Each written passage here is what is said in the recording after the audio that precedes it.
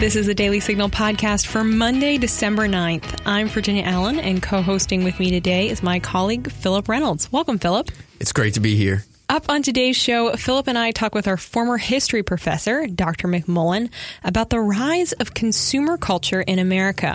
When did Americans start purchasing so many goods? What was the first department store? And is there a connection between the rise of communist Russia and the rise of consumerism? Dr. McMullen answers these questions and more. We also share your letters to the editor and a good news story about one man's generous approach to gift giving at Christmas time. Before we get to today's show, Philip and I would like to tell you about a new podcast from the Heritage Foundation. It's called Millennial Myths. The show is created by members of Heritage's Young Leaders program for audiences of all generations. The podcast focuses on debunking some of the most common myths among young Americans. The host and producer for this season is Tiffany Roberts, a recent graduate of Cleveland State University. You can find Millennial Myths on Apple Podcasts, Google Play, or wherever you like to listen. You'll find recent episodes on the so-called climate crisis, why the cost of rent is so high, and the truth about gender identity. Stay tuned for today's show. Coming up next.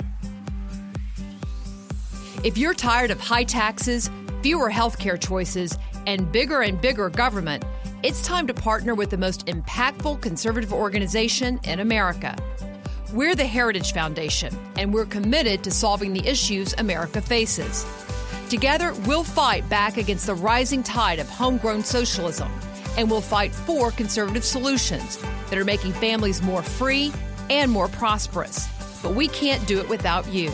Please join us at heritage.org. We are joined on the Daily Signal podcast by Dr. Josh McMullen, Interim Dean of the College of Arts and Sciences at Regent University in Virginia Beach, Virginia. Dr. McMullen, thank you so much for joining us. It's very wonderful to be here. Thank you. Dr. McMullen, let's start with an easy question. How long have you been teaching history, and was that something you always knew you wanted to do? So I've been teaching history, I guess, at the university level for close to 12 years now. Almost 10 of those here at Regent University. I've always been fascinated by history. Even as a child, I tended to really enjoy nonfiction kind of history books. My undergraduate degree was actually in biblical studies, but I did make the transition over to history when I was in seminary. I first began as a church historian, and then eventually went on to do doctoral work in American history. And both Philip and I graduated from Regent University, and we were both privileged to have you as a professor and to take your history classes. And I remember sitting in your history classes just being amazed at how you were able to really make history come alive.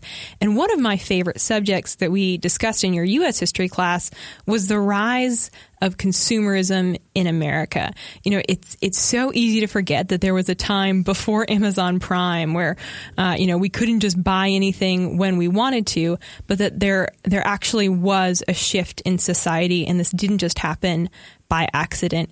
And you break down that shift in American history when the home really began to become a place of consumption instead of production.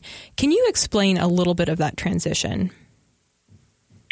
Sure, I'd be happy to. So, particularly in the colonial era, the home really was kind of a place of production. I mean, that was either family farms, and so you were producing crops either for, to sustain yourself or maybe to also engage in trade. Or if you were an artisan, a baker, a butcher, your shop tended to be connected to your home or very close to your home. And so work and family life, there wasn't a sharp distinction. These things overlapped. I mean, even children, if we think about it, children often engaged in farm work. They also, tended to be apprentices, and they learned the trade of their father or their grandfathers. This is why so many of our last names are based on maybe the trade of our family. But we do begin to see a shift in the late 1700s and early 1800s in American culture. There's this kind of what we might call bifurcation between work and home life, where people begin to leave home to go to work. And that seems, of course, completely normal to us now. I mean, it's hard for us to actually imagine anything different than that. But that was not always the case. And so the home then, in some ways, after work gets taken out of the home and put into a business or a factory or the office, the home then becomes, and particularly during the Victorian era, during the 19th century, as really a place of consumption, right? We purchase things, we put them in our homes on display. So the home and really the family kind of shifts pretty dramatically in American life after the early 19th century.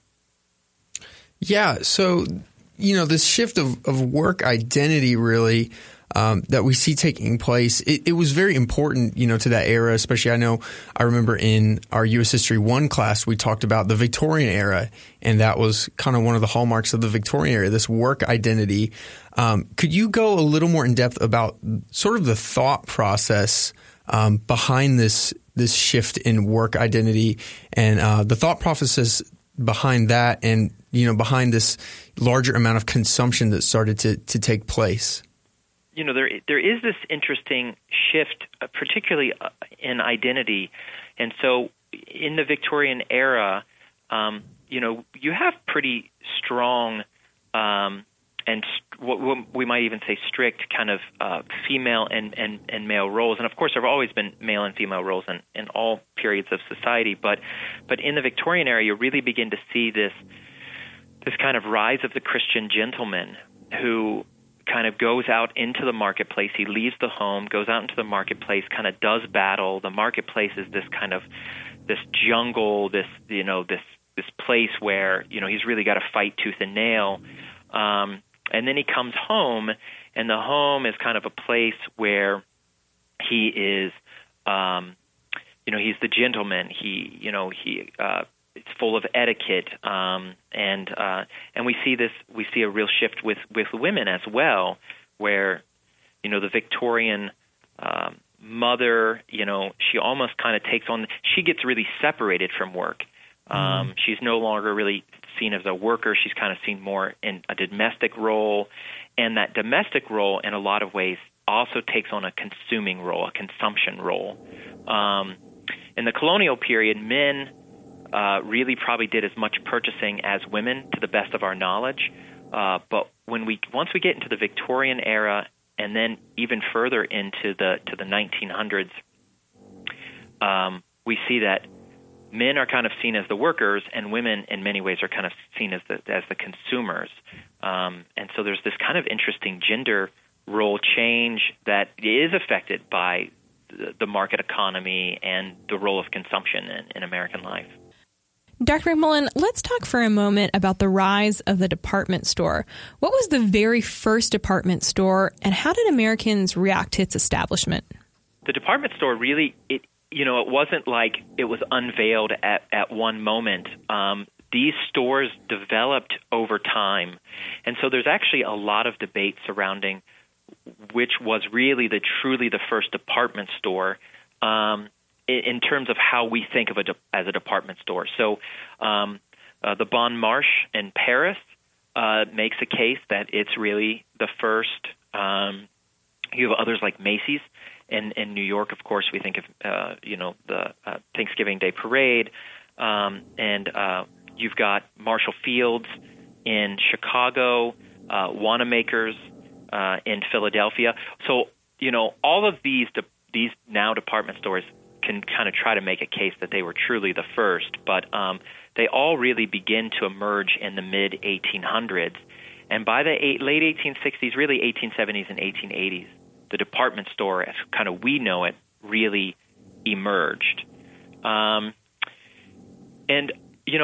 think Americans at this point were already embracing consumerism, that in many ways the middle class and consumption were almost synonymous, right? And kind of American thought is, you've reached a particular status, and basically that status means that you're able to consume. I think I guess if there was one criticism of the department stores, it was the fact that so many young women worked in department stores. And in some ways, this gave those women a little bit more social and economic independence. And some critics of the department store may have seen it as loosening maybe the moral fiber of the Victorian family. But really, most of these women, at least in the 1800s working in department stores, were not kind of radical feminists. They liked the independence that the job gave them, the economic and the social independence. But most of them still went on to get married. They would quit their job. They would quit their job at the department store and kind of really become that kind of domestic matriarch of the Victorian era. And so their time in the department store was more of a kind of a period of life rather than a new self-identity. Now, that does change once we get into the 20th century, but throughout the 1800s, we kind of see that's the role that department stores play. It's really interesting. Yeah, absolutely.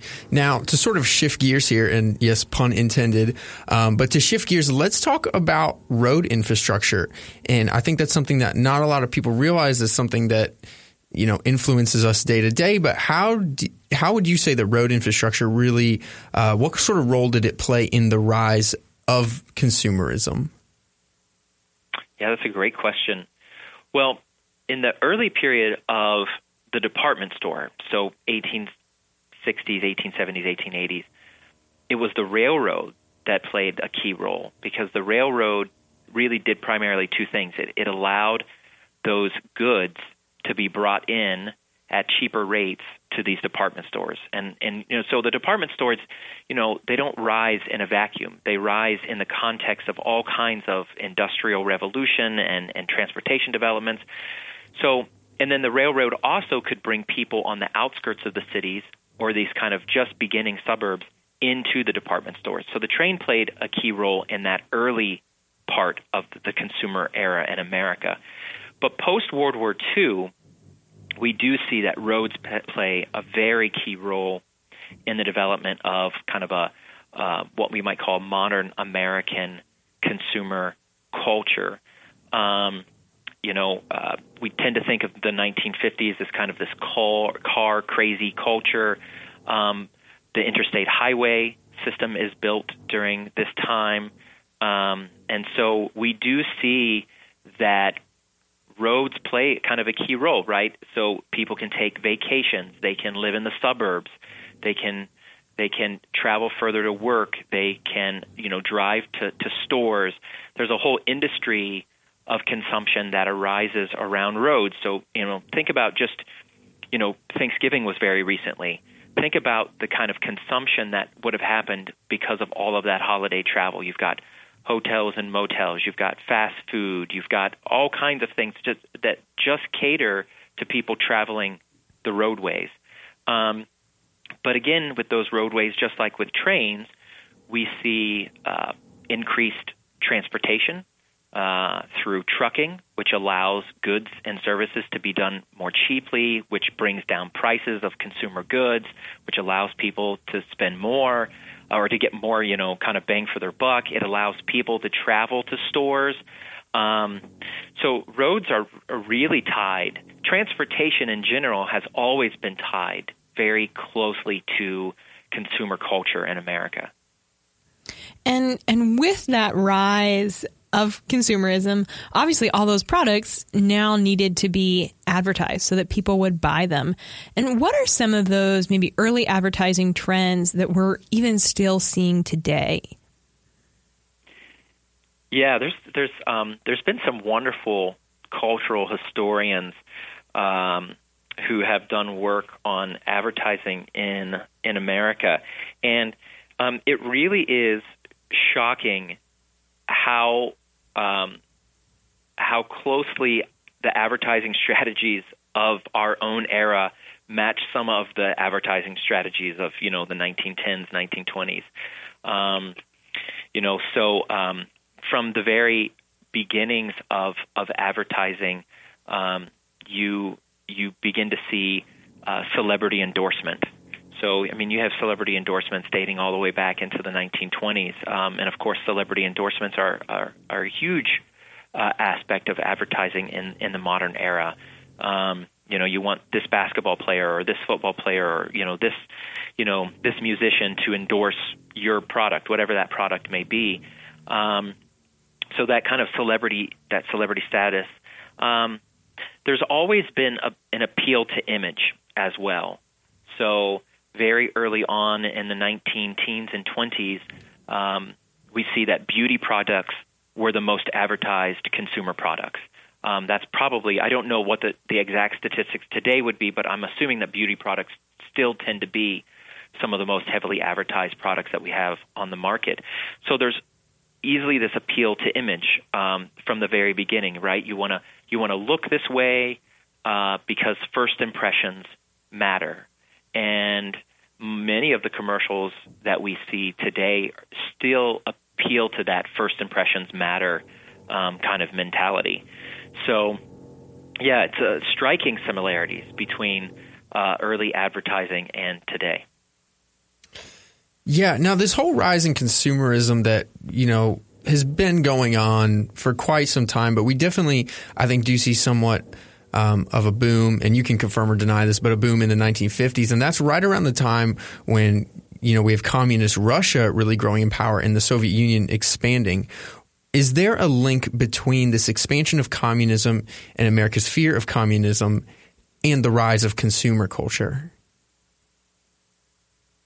Yeah, I mean, I think that there is. I mean, I think it's important to realize that consumer culture had developed earlier than the Cold War, but that the Cold War really expanded it and maybe increased it. I think that one of the key ways that as a culture, and there are many ways that America defined itself in the face of kind of Soviet communism, but one of the key ways that Americans wanted to distinguish themselves from Soviet communism was to be this land of abundance, this land of economic, particularly abundance. We wanted to show that democratic capitalism literally could produce the goods.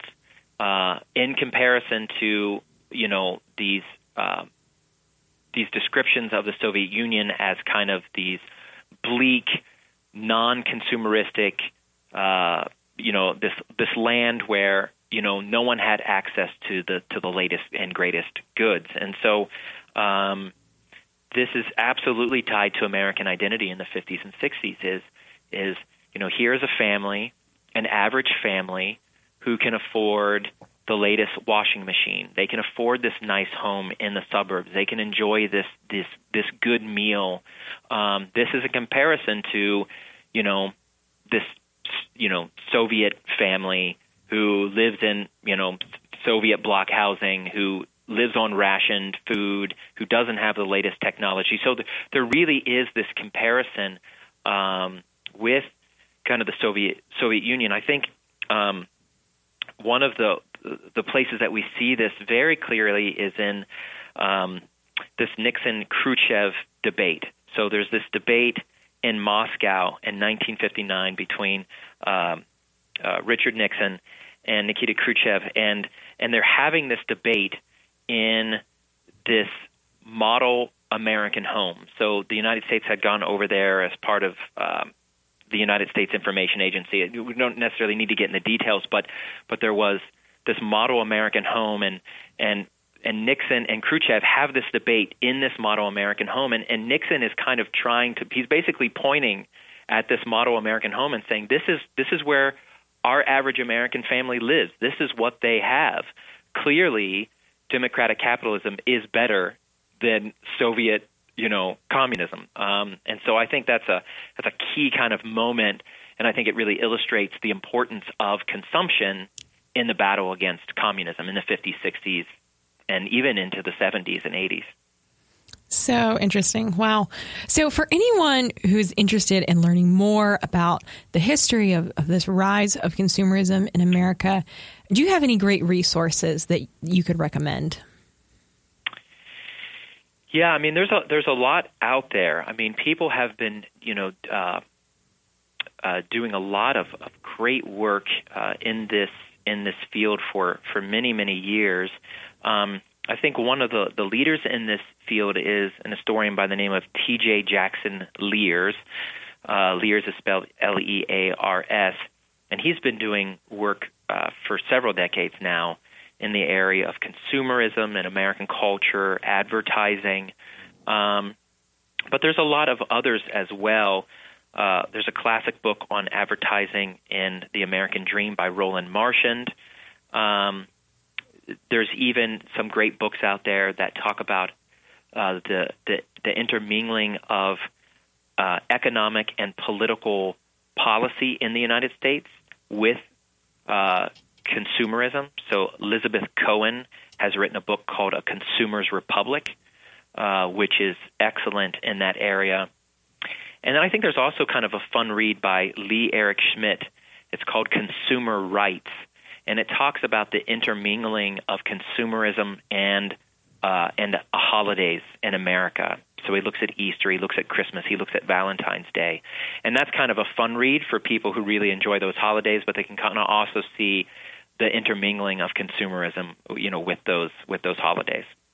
So those are just a few resources that people could go to. Well, thank you so much for coming on today, Dr. McMullen. We really appreciate your time. Well, thank you so much for having me. I appreciate it. Yeah, it's a pleasure. Are you looking for quick conservative policy solutions to current issues?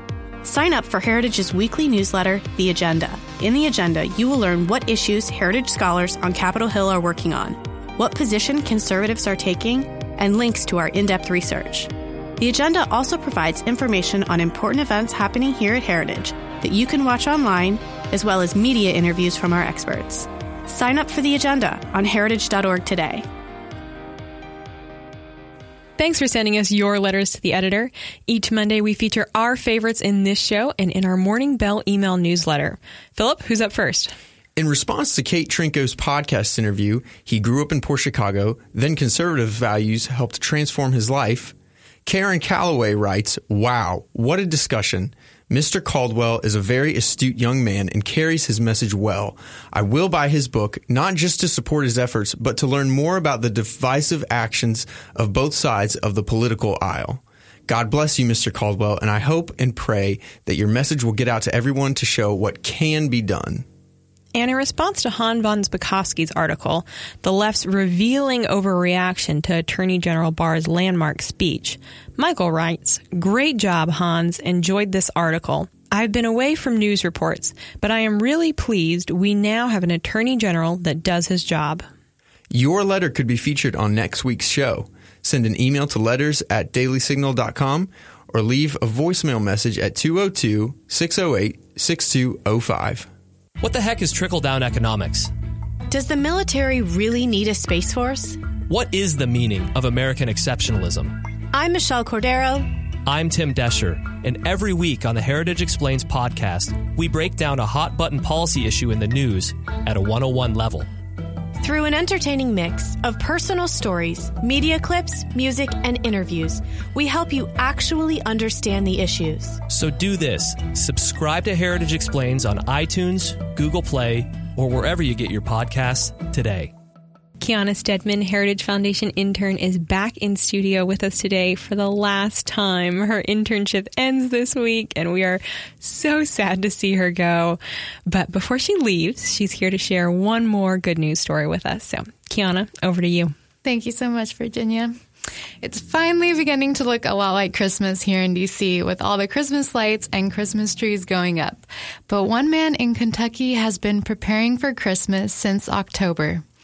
On a street rightly named Santa Lane, Jordan Howard has been collecting and wrapping Christmas gifts for the poor families of Kentucky. Howard continues on a 44-year tradition that began with his father, Mike. Mike was known as the Mountain Santa in the Harlan County, Kentucky area after he began delivering toys to struggling local families in 1975. However, in 2017, the kind Santa developed advanced lung cancer and wasn't able to continue. That's when Jordan stepped in to continue the tradition. Both his mother and father passed away shortly after that Christmas, and he says he now continues the Mountain Santa tradition in their honor. His father's words guide his effort. Dad told me before he passed, he said, you got to have the Lord in it. So that's what I'm doing. Howard isn't alone in his efforts. The community has come together and in October had already gathered 1,000 gifts. He believes he'll have around 4,000 when they begin deliveries on December 14th. The community joins him in his Santa Lane workshop to wrap all the toys. It's a feeling that you can't describe. When you don't think that a community would come together like they have to continue to keep doing this. But it's awesome. It is. It's just amazing. I don't know. It's something. I think Howard and his community service is just a beautiful reminder of the true spirit of the Christmas season. Kiana, thank you so much for sharing that good news story. Certainly appropriate here as we're in the midst of Christmas shopping and gift giving. Really encouraging. All right, we're going to leave it there for today. The Daily Signal podcast comes to you from the Robert H. Bruce radio studio at the Heritage Foundation. You can find it on the Ricochet Audio Network. All of our shows can be found at dailysignal.com/podcasts. You can also subscribe on Apple Podcasts, Google Play, or your favorite podcast app. And be sure to listen every weekday by adding the Daily Signal podcast as part of your Alexa flash briefing. If you like what you hear, please leave us a review and a 5-star rating. It means a lot to us and helps spread the word to other listeners. Be sure to follow us on Twitter at Daily Signal and Facebook.com/The Daily Signal News. Have a great week. The Daily Signal podcast is brought to you by more than 500,000 members of the Heritage Foundation. It is executive produced by Rob Bluey and Virginia Allen. Sound design by Lauren Evans, Valia Rampersad, and Mark Guiney. For more information, visit dailysignal.com.